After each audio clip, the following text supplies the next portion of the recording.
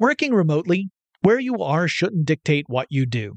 Work from the road by turning your vehicle into a reliable high-speed data Wi-Fi hotspot with AT&T in-car Wi-Fi.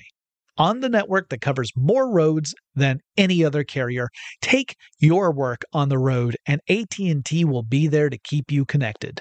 Connect up to 10 devices and stream conference calls, finish up that presentation, or answer last-minute emails. Why wait? Go to att.com/in-car Wi-Fi today for free trial eligibility. Based on independent third-party data, number of devices varies by manufacturer. Always pay careful attention to the road and don't drive distracted. Wi-Fi hotspot intended for passenger use only when vehicle is in operation. Compatible device and vehicle required. AT&T connects an ode to podcasts. Connect the alarm. Change the podcast you stream. Connect the snooze. 10 more minutes to dream. Connect the shower. Lather up with the news. Sports talk, comedians, or movie reviews. Connect with that 3-hour philosophy show. Change the drive into work in traffic so slow. Connect the dishes to voices that glow. Thank you to the geniuses of spoken audio. Connect the stories. Change your perspective. Connecting changes everything. AT&T. From BBC Radio 4, Britain's biggest paranormal podcast is going on a road trip. I thought in that moment, oh my God, we've summoned something from this board. This is Uncanny USA. He says, somebody's in the house, and I screamed. Listen to Uncanny USA wherever you get your BBC podcasts, if you dare.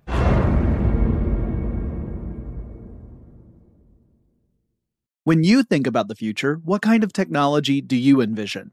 Whatever the future holds, artificial intelligence will undoubtedly be at the heart of it all. Join Graham Class as he hosts Season 2 of Technically Speaking, an Intel podcast, and hear from the minds transforming healthcare, retail, entertainment, personal computing, and more with the help of AI. Tune in every other Tuesday and explore the latest technology that's changing our world today and creating a more accessible tomorrow. Listen to Technically Speaking, an Intel podcast on the iHeartRadio app, Apple Podcasts, or wherever you get your podcasts. Welcome to Tech Stuff, a production from iHeartRadio. Hey there, and welcome to Tech Stuff. I'm your host, Jonathan Strickland. I'm an executive producer with iHeartRadio, and how the tech are ya? So, I alluded to this in the prologue to last week's rerun. Listener Rob McCauley reached out to the show on Twitter. Remember, the handle for the show is TechStuffHSW, and asked that I do an episode about Sansui, which is great because it's time for me to make a confession. I don't believe I had ever heard of this company. Now, I just felt all the audio files out there switching off this show immediately. Although, who am I kidding? Most of them probably can't stand the low fidelity of the podcast medium. So I'm having a little fun at the expense of audio files here. I'll have more to say about audio files throughout this. And it's not like all slagging off on audio files. I think that they take it very seriously, this idea of creating as perfect a sound playback system as they possibly can. But there's a lot that goes into that, and I might touch on that a little bit in this podcast. Anyway, Sansui was, past tense, an electronics company that has become particularly well known for audio and, to a lesser extent, video system components. Now, if you do a search for Sansui, by the way, that's spelled Sansui, you will find numerous articles and videos that mention Sansui in the company of other big name companies like Pioneer and Sony. You'll also be on the precipice of a huge drop into the sometimes crazy world of hi-fi or high fidelity. And just know that if you do slip over the edge, there's a chance that you will never come back. Hi-fi is one of those pursuits that can consume you, and more to the point, your bank account.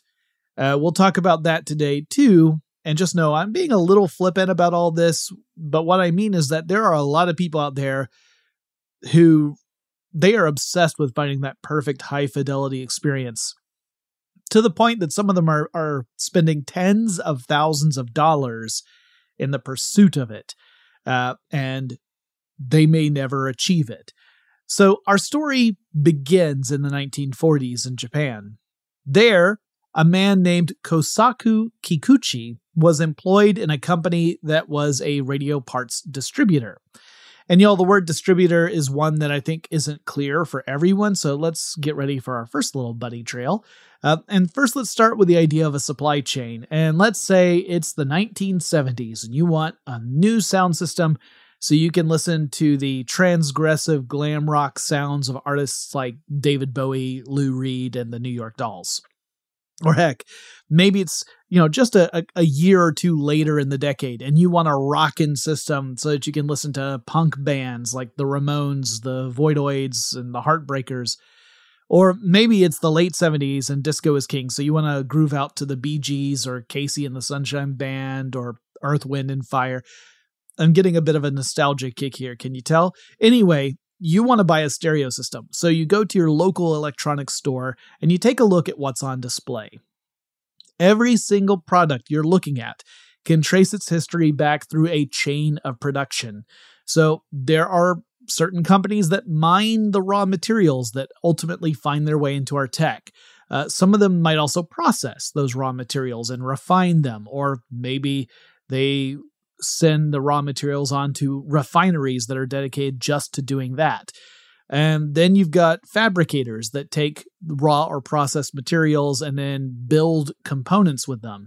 And then you've got factories that take these components that are made by the various fabricators out there and assemble them into larger products.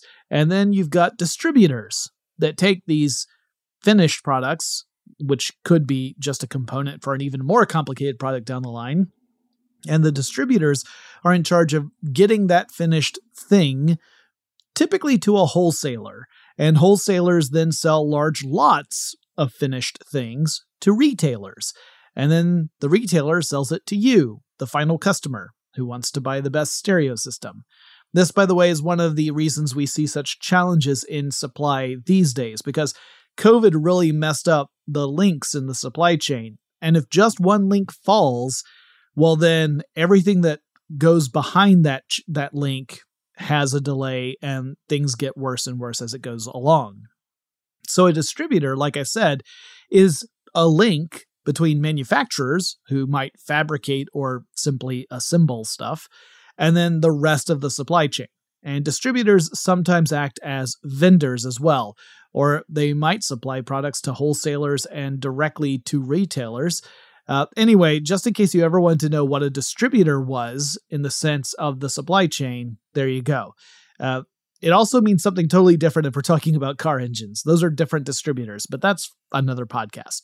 So, it's the 1940s, and Kikuchi is working for this company, which obviously became a critical entity during World War II. Radio parts were, if you pardon the pun, instrumental in the war effort. Kikuchi founded a radio part manufacturing plant that he named the Sansui Electrical Plant in 1944. And a quick word about that name. From what I can tell, Sansui is not a Japanese term. Rather, it actually comes from China, and it's a style of painting. And in China, it's called shanshui, and the style has two key components to it. Artists use brushes and ink instead of brushes and paint, and they paint landscapes. Those are the two things that identify shanshui paintings. Shanshui translated literally means mountain water, and a lot of the landscapes that are painted feature images of waterfalls and mountain streams and such. So, Sansui, the company, its first products were transformers, and again, not the kind that are more than meets the eye. We're talking about an electrical component that can both transfer electric energy from one circuit to another, as well as change the voltage of the current, running through the second circuit, or to increase it or decrease it. So audio transformers also get a bit more complicated because they could be designed to do other stuff like split audio signals apart or join them together, as well as to block radio frequency interference, among other things. But this gets super technical, and if I dive into that, we won't have a chance to talk about Sansui at all, so we're going to save all that for some other episode. So in 1947, Kikuchi was ready to launch a company that would go beyond just manufacturing transformers. This would be the Sansui Electric Company, and his initial starting capital, like the amount of money that was in the company, was 180,000 yen. Now, I wish I could tell you what that was worth today, but the inflation calculators I found only dated back to the 1950s. I do know that in 1946, the occupation forces that were in Japan after World War II had set the yen to dollar exchange rate at 50 yen to a dollar. So using that conversion rate, 180,000 yen in 1947 would be equal to about $3,600, again, in 1947 dollars. Now, if we adjusted that in the US for US inflation, you would get about $45,000, which is a pretty modest initial capital for a company. But I also have to point out that, inflation and exchange rates change so much over time that you can't just say like, oh, it had $45,000 in capital back then, because that it's too simplistic a view to be able to say that. Appreciation of one currency against another changes things dramatically, and appreciation of currencies doesn't necessarily reflect in, say, inflation or deflation within a country. So, yeah, just know that it was a fairly modest starting capital for this company. Now, I don't have very much information on what the company was doing in its first few years. In fact, documentation about Sansui in general is sparse. I looked at a lot of different sites, many of them run by audiophiles, and so a lot of the information I have is secondhand or third-hand information, and I don't usually like running with that, but I kind of didn't have many other options for this particular episode. But the next point of data that I could find on Sansui actually comes in at 1952. So this is several years after the founding. The founding was in 1947. So in 1952, Sansui was producing voltage stabilizers and a few dozen different kinds of transformers. And at that point, the company employed 52 people. In 1954, Sansui introduced the HPR 100, an electronic tube amplifier. Now, last week, again, I reran an episode that talked about how speakers and amplifiers work, so we're not going to go into deep detail again here. But you should know an amplifier's job is to take a weak incoming signal as an input and then send out a much stronger but otherwise identical outgoing signal to other components, typically things like speakers. And reproducing the quality of the input signal is absolutely key with an amplifier. It's not just enough to boost the signal. You want to make sure that you are as true to that incoming signal as you possibly can be. Otherwise, the amplifier can become an element that decreases the quality of that signal, and it can introduce noise into the output. And that's a big problem. So with audio gear, we're talking about actual noise, right? Like stuff that's coming out of the speakers that was not part of the original recording. You do not want that in general. Audiophiles absolutely do not want that. They want to create a listening experience that is as faithful to the original recording experience as is possible. So you do not want to introduce noise.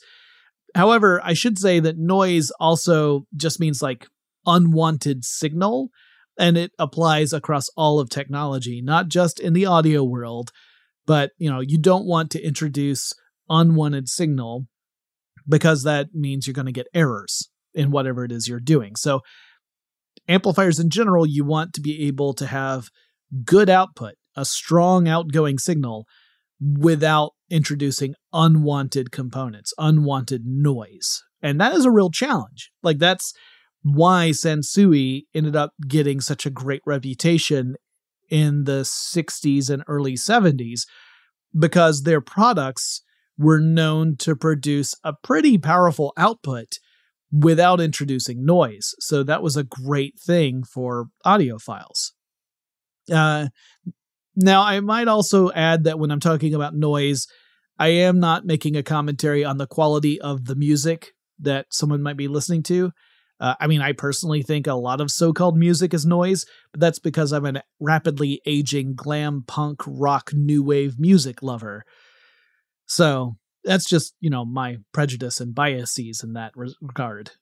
But another quick note about amplifiers. When we're talking about boosting an electrical signal that represents sound, we have to remember that sound ranges across a pretty broad range of frequencies. Sound, when you boil it down, is vibration. And we can measure it in one way. We can measure it is how frequently is the stuff vibrating. The faster it vibrates, the higher the pitch that we experience in listening to it. Human hearing typically ranges from 20 hertz or 20 vibrations or cycles per second on the low end. Those are the deepest pitches that we can perceive with hearing. Like, you can feel lower frequencies, but you can't hear them. And then it goes up to 20,000 hertz or 20 kilohertz on the high end. So vibrating 20,000 cycles per second. Those are the highest pitches we can typically perceive. And that range decreases as we get older. Typically, we start to lose those higher pitches first. So as an adult, you may not be able to hear stuff that's up in that 20,000 hertz range. It may be much lower. This is also played into when various places like convenience stores will play out sounds at higher pitches that young people can hear, but older people can't, in order to discourage young people from loitering. Fun times.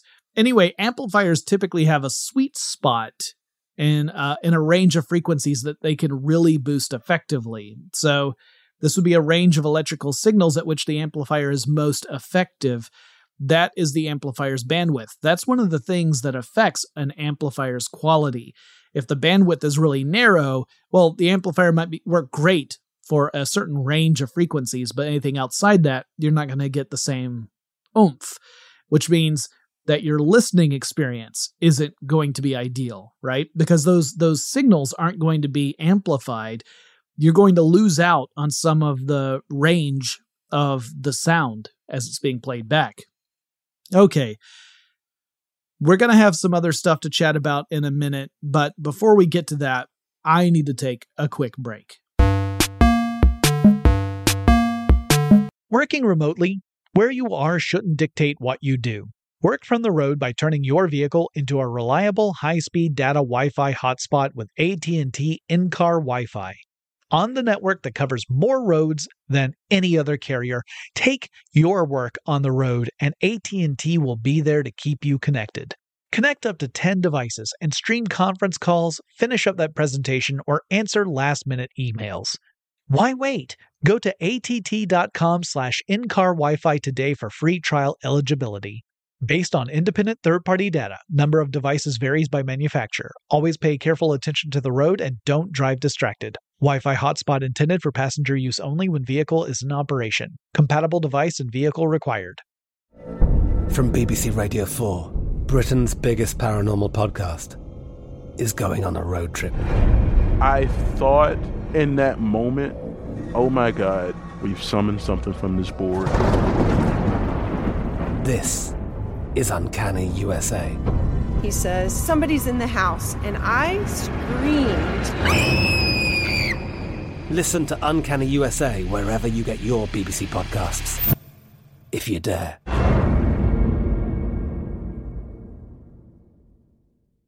When you think about the future, what kind of technology do you envision? Whatever the future holds, artificial intelligence will undoubtedly be at the heart of it all.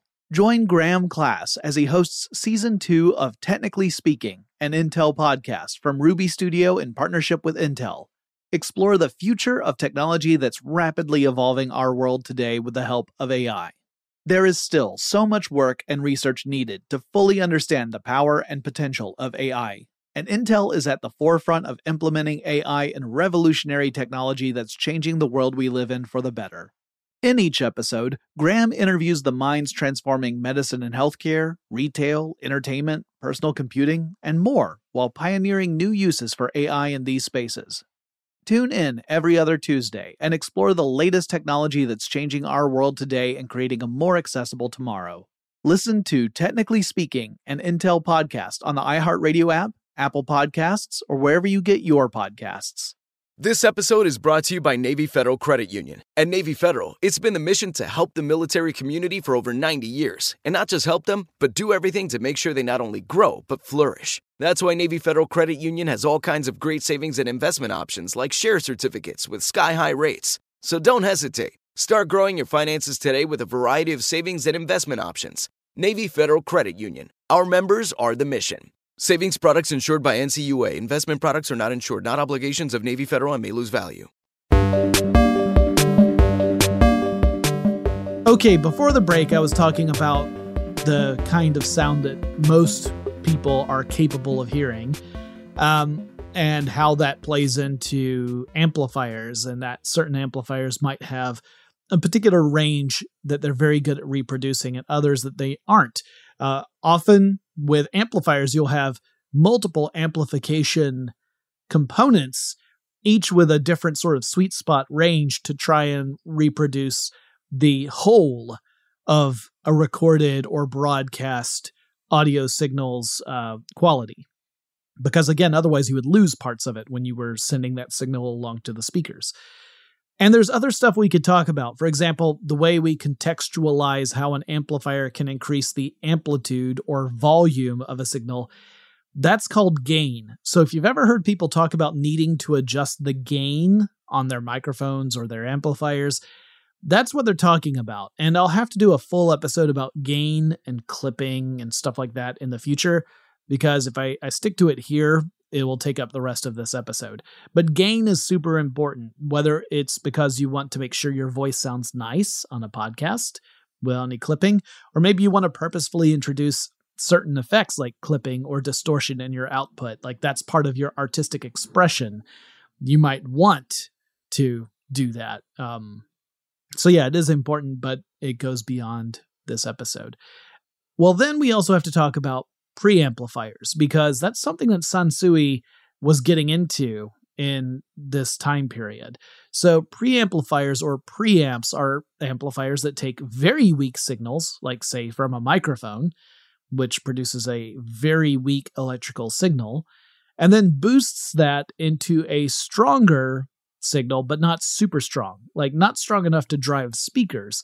So a preamp's signal would then feed into an actual amplifier, and that would take the preamp's boosted signal and then boost it even further.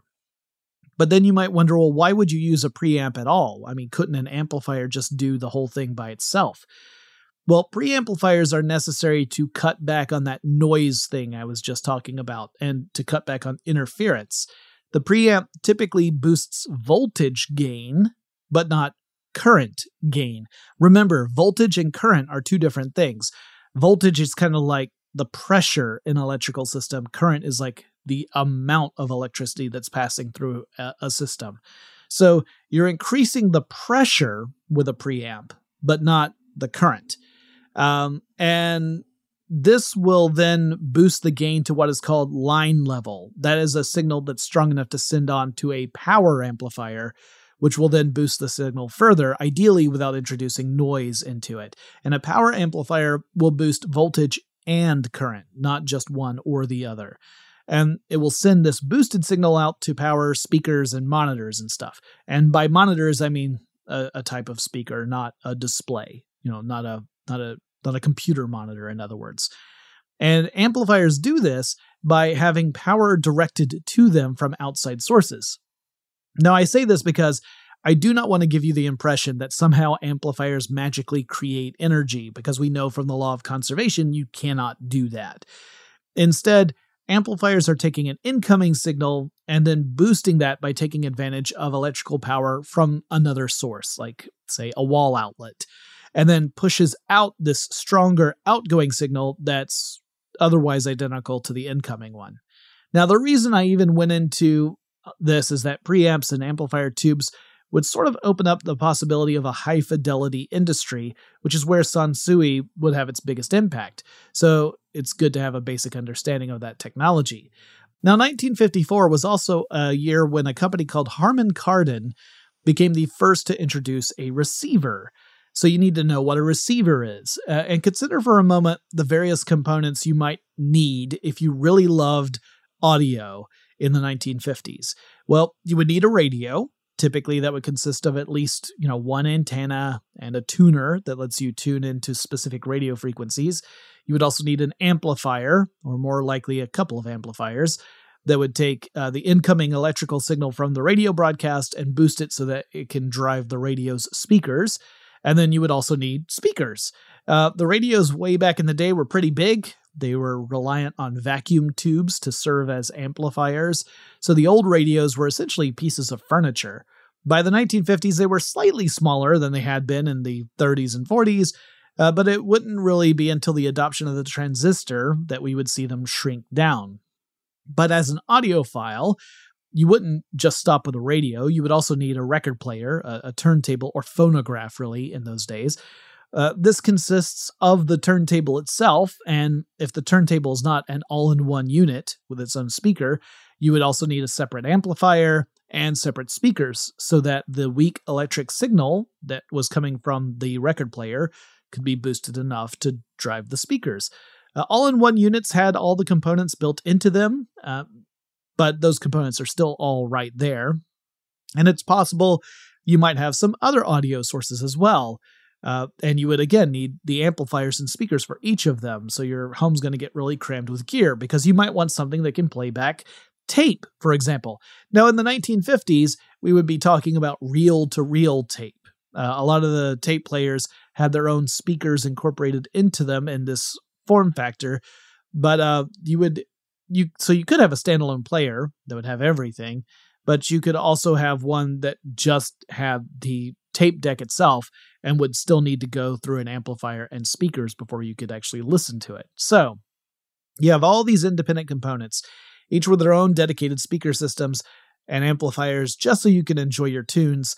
That ends up being way too much for most people. So then enter the receiver. And a receiver collects a lot of these components into a single piece of equipment that you can then use to switch between different incoming audio signals. Nearly all receivers have a radio tuner built into them. Some might not, but we typically would call those amplifiers rather than receivers. So they've got the radio tuner. They also typically have a full amplifier inside them. Some might just have a preamp that you then have to send out to an amplifier, but a lot of receivers have the amplifier built into them as well. And they can accept multiple audio inputs.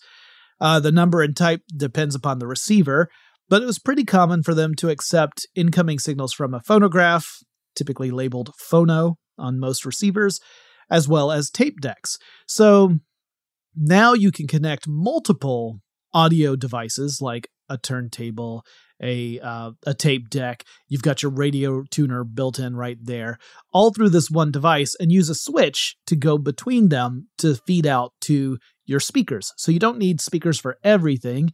You've got one set of speakers, and these all get directed through the receiver, which then sends that signal onto the speakers.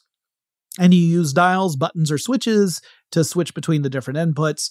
You also typically have controls to set things like ranges of frequencies that you would prefer to emphasize. So, for example, you may want the bass notes to come through more clearly. So you use a little knob that's labeled bass that essentially means that the bass signals will get a bit more oomph when sent to the speakers than other frequencies are. You have the balance, which can affect which speakers get more signal than the others. So maybe you have left and right speakers, but the left speakers are further away from you than the right speakers. You might want to tweak the balance a bit so that the left speakers get a little more oomph so that you get a balanced output based upon where you're actually experiencing the music. and so on. And of course, volume, right? The amplitude. How loud do you want the stuff to be? So the Harman Kardon receiver in 1954 cost $189.50, which if we were to adjust for inflation, would be just under $2,000 today. And it wouldn't be long before other companies, including Sansui, would get involved in manufacturing receivers. But Sansui wouldn't produce receivers right away. In the late 1950s, it started producing tube preamplifier and amplifiers. Now, I can't get too specific with years here because the various sources I find have conflicting information about that, but certainly before the end of the 1950s, Sansui was producing tube receivers, preamplifiers, and amplifiers. So in some cases, these amplifiers were full units that you would buy, you would bring home, and you would connect to your sound system. They just wouldn't have a radio built into them, but they had all the other amplification elements as part of them. And Kikuchi also began to explore the possibility of exporting his products to overseas markets. And by 1959, the company had grown to 597 employees. It was 1961 when Sansui would be listed on the Tokyo Stock Exchange, and that's also the year that the company registered its name in the United States. In 1964, the company released its first receiver. This was the SAX 100, the SAX 100. This was a stereo receiver with FM and AM radio tuners, and it had vacuum tubes for everything but the preamp. The preamp was solid state, but everything else was vacuum tubes. There were knobs to adjust the treble and bass, referring to the higher and lower sound frequencies, respectively.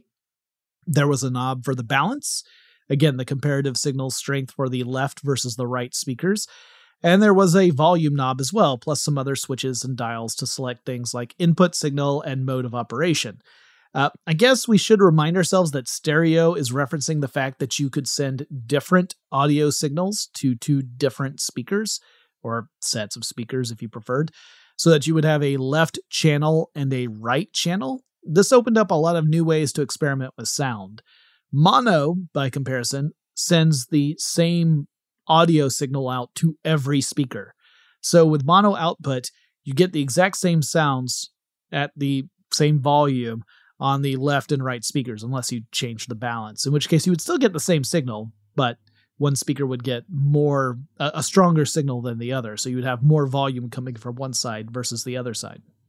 Stereo changed that entirely, though it would take a while for stereo to really take off. Not everyone embraced it. There's a pretty famous anecdote that the Beatles, a band that was really an international phenomenon by 1964, they were really hands-on during the album mixing phase, but only for the mono releases of their albums. So they really wanted to make sure that their vocals, their instrumentation, any effects that they were adding were all mixed just right for the mono release of their albums. When it came to their stereo releases, they just left that to the audio engineers. You might wonder, why? Why wouldn't they take the same care? Well, their fan base consisted mostly of young people who had record players with a mono speaker on them. So they were just concerned with crafting music that was going to sound good to the majority of the people who were buying their albums. Stereo was not that, right? Most of their audience didn't have stereo systems. However, stereo was the way of the future. In 1966, Sansui established a corporate presence here in the United States, founding the Sansui Electronics Company Limited here in the States. And the following year, 1967, was when the company would release a solid-state preamplifier called the AU777 using transistors. So, I've talked about transistors a lot in other episodes, but the transistor is an electronic component that can operate either as a switch, so in other words, it can allow current to flow through or prevent it from passing, or it can also work as an amplifier. And transistors would have a massive impact on the audio landscape, as a transistor could potentially replace a vacuum tube. This was important because vacuum tubes are relatively large, they are fragile, they're made out of glass, and they do heat up when in operation. Like, they can get really hot. They can also eventually burn out, which means you eventually will have to replace vacuum tubes. It might take decades, but you'll eventually have to do it. Transistors would also allow for miniaturization. In fact, the development of the transistor is why we're able to have things like smartphones and modern computers. But in the audio world, there's a pretty deep divide over whether tube-based amplifiers produce a better result, or if solid-state or transistor-based amplifiers are the best. And you'll hear audiophiles swap terms like warmth or brittle or round. These are descriptors that don't immediately seem to apply to sound, right? Like when you're talking about sound, something you're hearing, it's kind of odd to think of calling it warm or brittle or round. Like these are descriptors that we would use for other stuff that we sense through other ways. But that's kind of the language that the audio world has adopted. And it's difficult to contextualize or to understand unless you actually experience what people mean when they say that. When you hear it and you say, oh, that's what warm means, or that's what round means, you kind of get it, but it's very hard to conceptualize without that experience. Anyway, there's a whole discussion we could have on solid state versus tube amplifiers and whether one is superior to another. There are some people who say the solid state ones create a much more faithful reproduction of sound. There are others who say that, vacuum tubes create a lot more character and depth of sound, which is more satisfying to listen to. There are camps on either side that are passionate about their perspective, and I'm going to leave it there for now because, again, we're talking about Sansui, or at least I'm trying to. In fact, let's take a quick break, and I will refocus on Sansui when we return. Working remotely, where you are shouldn't dictate what you do. Work from the road by turning your vehicle into a reliable, high-speed data Wi-Fi hotspot with AT&T in-car Wi-Fi. On the network that covers more roads than any other carrier, take your work on the road, and AT&T will be there to keep you connected. Connect up to 10 devices and stream conference calls, finish up that presentation, or answer last-minute emails. Why wait? Go to att.com/in-car Wi-Fi today for free trial eligibility. Based on independent third-party data, number of devices varies by manufacturer. Always pay careful attention to the road and don't drive distracted. Wi-Fi hotspot intended for passenger use only when vehicle is in operation. Compatible device and vehicle required. From BBC Radio 4, Britain's biggest paranormal podcast is going on a road trip. I thought in that moment, oh my God, we've summoned something from this board. This is Uncanny USA. He says, somebody's in the house, and I screamed. Listen to Uncanny USA wherever you get your BBC podcasts, if you dare.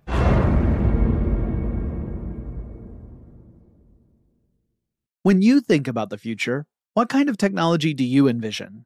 Whatever the future holds, artificial intelligence will undoubtedly be at the heart of it all. Join Graham Class as he hosts Season 2 of Technically Speaking, an Intel podcast from Ruby Studio in partnership with Intel. Explore the future of technology that's rapidly evolving our world today with the help of AI. There is still so much work and research needed to fully understand the power and potential of AI, and Intel is at the forefront of implementing AI in revolutionary technology that's changing the world we live in for the better. In each episode, Graham interviews the minds transforming medicine and healthcare, retail, entertainment, personal computing, and more, while pioneering new uses for AI in these spaces. Tune in every other Tuesday and explore the latest technology that's changing our world today and creating a more accessible tomorrow. Listen to Technically Speaking, an Intel podcast on the iHeartRadio app, Apple Podcasts, or wherever you get your podcasts. This episode is brought to you by Navy Federal Credit Union. At Navy Federal, it's been the mission to help the military community for over 90 years. And not just help them, but do everything to make sure they not only grow, but flourish. That's why Navy Federal Credit Union has all kinds of great savings and investment options like share certificates with sky-high rates. So don't hesitate. Start growing your finances today with a variety of savings and investment options. Navy Federal Credit Union. Our members are the mission. Savings products insured by NCUA. Investment products are not insured, not obligations of Navy Federal and may lose value. Okay, before the break, we were getting into the late 60s. I do need to backtrack a little bit, because in 1965, Sansui had introduced the AU-111 amplifier, 111. This was a piece of audio equipment that to this day is highly revered and sought after, and it looks awesome. It is an amplifier, an all-in-one amplifier, so it's not a receiver. It doesn't have a radio tuner in it, but otherwise behaves the way a receiver would, in that you feed your different audio components into this, it amplifies the incoming signal, and then puts that out to speakers or headphones or whatever. It has a black front panel on this set-top type device, and the panel has these silver and black controls on it. So you've got knobs and dials that are all silver, and then a few switches and buttons that are in black. So black on black. It's very Spinal Tap. This was a stereo system amplifier, so again, part of a high-end audio system. And I've read a lot of reviews about the AU-111 from various audiophiles, and it almost comes across like the recruiting literature used by cult members. No offense, audiophiles, but y'all could come on a little strong. Anyway, the AU-111 to this day remains a coveted piece of gear. Typically, you're looking at spending a couple $1,000s, and that's on one that needs, some tender love and care, some tweaks, and some maintenance to make it work at the way it's supposed to. If you're looking for one that's in really like good performance condition, you're talking maybe $4,000 sometimes, maybe more. Depends on really the market you're looking at. And also, you got to keep in mind, there's a limited number of these. They're not making new ones. The ones that exist, that's it. But they are highly valued, largely because they are known to have an excellent ability to boost the signal to a pretty strong one while still maintaining a very low noise ceiling. And it has the added benefit of all these different controls that you can tweak and work your specific audio setup so that you can produce the most accurate replication of sound, or the best experience of sound that you can possibly manage. In 1966, Sansui got into the speaker business. It released the SP100 and SP200 models of speakers. Now, audiophiles seem to mostly dismiss Sansui's speakers. So the company was really well known for the quality of its receivers and its amplifiers. But as for other stuff it produced, such as speakers and turntables, and much later things like CD players, most of those get a resounding meh from the audio-loving crowd out there. In 1967, that's when we got the AU-777. That, again, was the first solid-state integrated amplifier. So again, AU-111 used vacuum tubes, the AU-777 used transistors. Following the 777, we got the AU-555 and the AU-999, and then a whole bunch of different amplifier and receiver variants. To go into all of them would kind of be pointless. They're all different amplifiers and receivers with different specs to them. And the specs start to get meaningless unless you're looking for a particular piece of equipment in your vintage audio setup. So I'm not going to go into all of that. It really wouldn't be any benefit to anyone. It would be like I was reciting numbers and figures out of a catalog. But in the early 1970s, Sansui began to produce quadraphonic sound amplifiers. So stereo sound sends separate channels to the left and right speakers. You have two channels, stereo. Quadraphonic, as the name suggests, was meant to do a very similar thing, except now you're talking about 4 channels of audio. So 4 separate speakers. Left front, left rear, and right rear. So you could argue really that this was an approach to surround sound. That's kind of what it was. Now, to achieve that, you had to follow special processes and use special electronics to generate, record, and handle or play back the signals in order to get this sort of effect, right? You couldn't just plug and play. Like, you had to specifically engineer all this in order to take advantage of it, just as you had to do with stereo.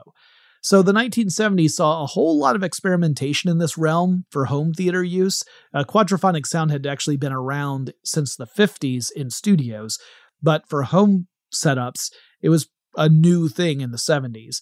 And we might as well address it here. Quadraphonics didn't really succeed, largely because there were tons of technical issues that made recording, broadcasting, and playing quadraphonic recordings difficult. Plus, there were competing formats in encoding and decoding quadraphonic signals. Now, that's not to say that there weren't examples of quadraphonic systems. There were, but on the whole, quadraphonic systems only saw modest success, and that's typically going to happen when you have lots of different formats. Some hardware might support format number 1, but not format number 2. Some media might only be available on format number 2, not format number 1. So you could have a quadraphonic system, get a quadraphonic recording, and find out, oh, these are using 2 different encoding, decoding formats, so I can't actually get the quadraphonic experience on my system because they aren't compatible. So the lack of a universal standard was a real problem, and ultimately the music industry as a whole moved away from quadraphonic sound. Now, one neat thing that Sansui did was create a quadraphonic synthesizer, which could take a 2-channel audio source, a stereo audio source, and simulate a 4-channel signal. And I kind of think of this as sort of the modern ultra high definition television trend we see, where like ultra high definition, like 4K sets and stuff, upscales images from lower resolutions so that they look better on an ultra high res screen. We're kind of talking about the same kind of process back in the day with Sansui, except obviously it's a different medium, right? We're not talking about visuals, like a high-resolution screen. We're talking about audio. But yeah, it's kind of the same idea. We take this stereo input and we produce a quadraphonic output. I think that's kind of cool. I don't know what it sounded like or how effective it was because I've never experienced it, but I think it's a neat idea. So in 1974, Kikuchi, the founder of Sansui, retired. Kinzo Fujiwara became the new president of the company.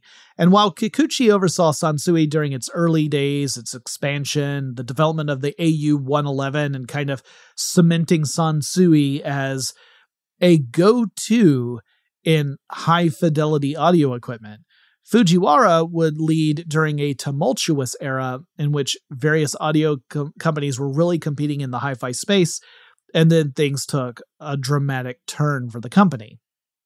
So one thing Sansui did was it introduced a whole bunch of different circuit designs that it patented in the late 70s and early 80s, all really in an effort to create more powerful and more accurate amplifiers and receivers.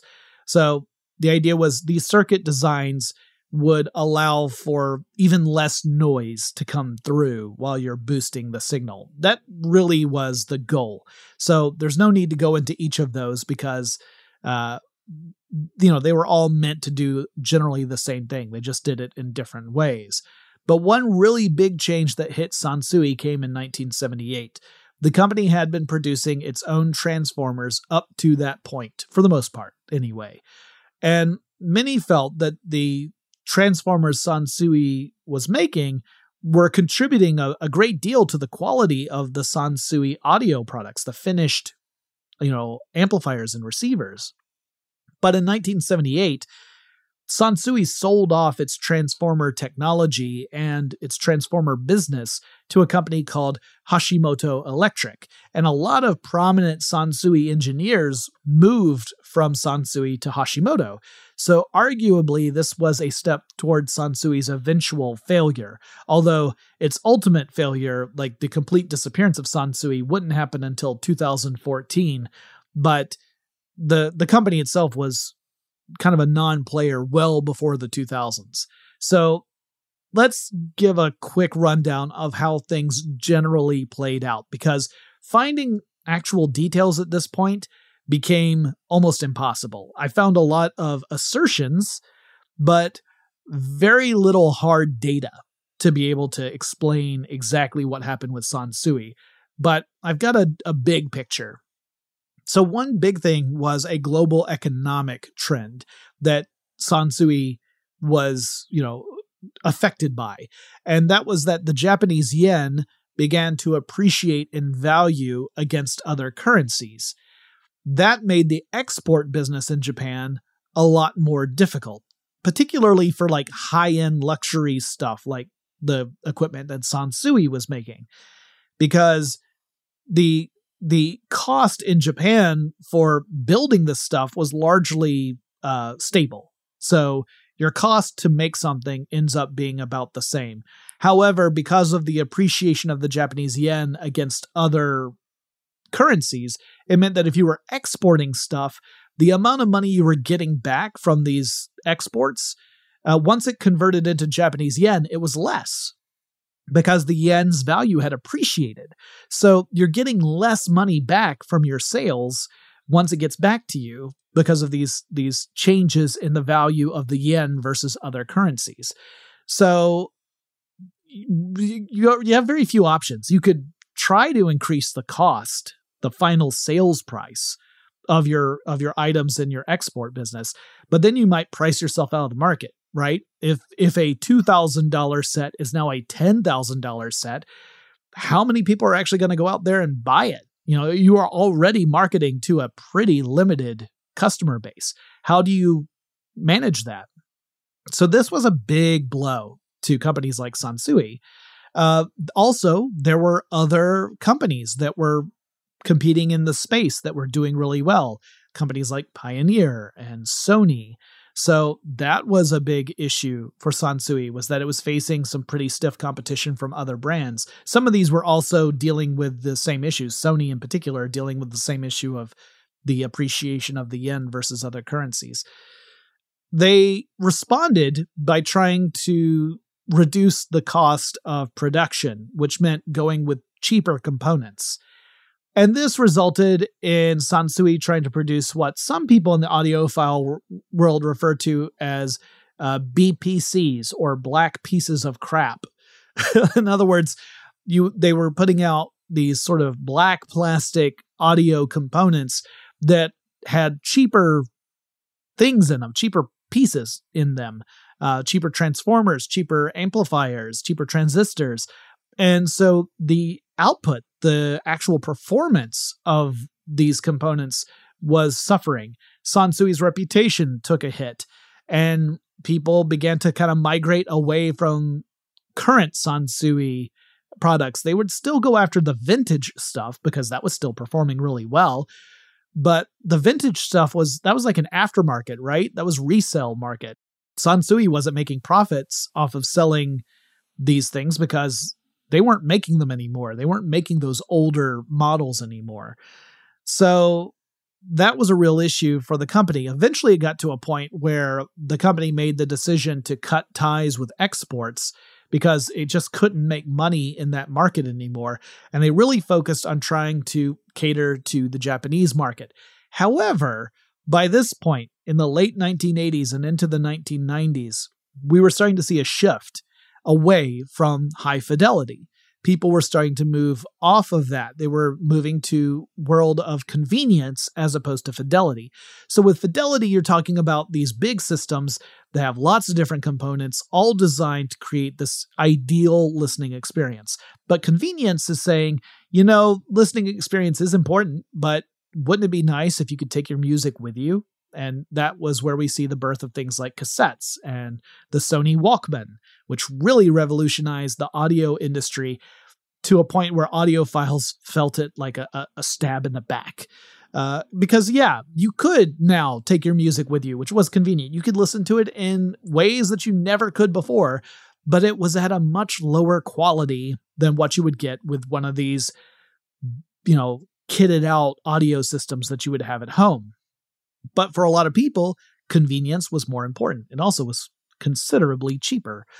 And so because of this shift in values of what, the music buying public wanted, you started to see a decrease in interest in the high fidelity audio component world.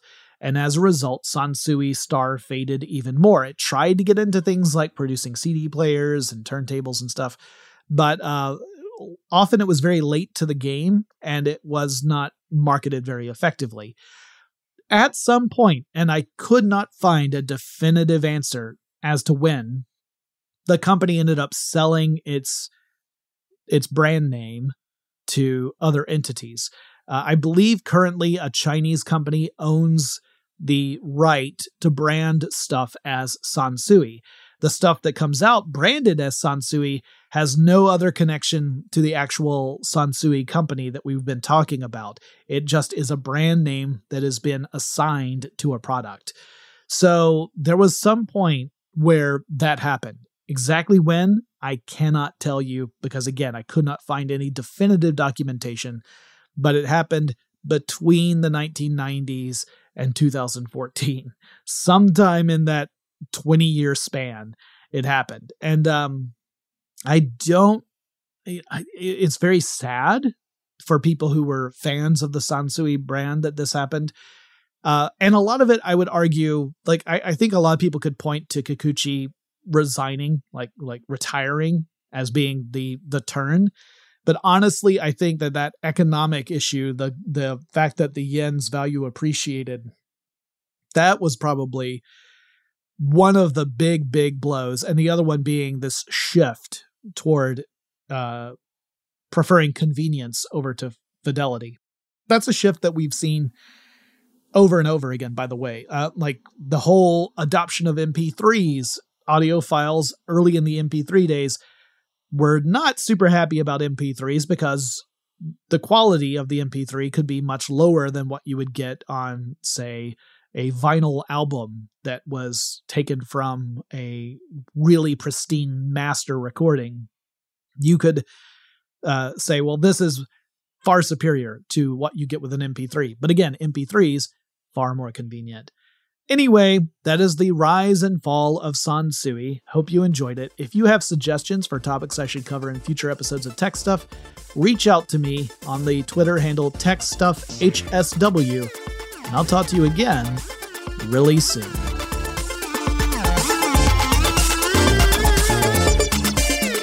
Tech Stuff is an iHeartRadio production. For more podcasts from iHeartRadio, visit the iHeartRadio app, Apple Podcasts, or wherever you listen to your favorite shows.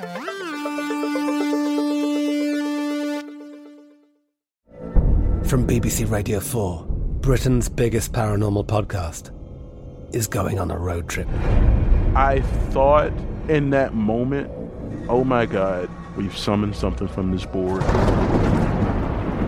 This is Uncanny USA. He says, somebody's in the house, and I screamed. Listen to Uncanny USA wherever you get your BBC podcasts, if you dare.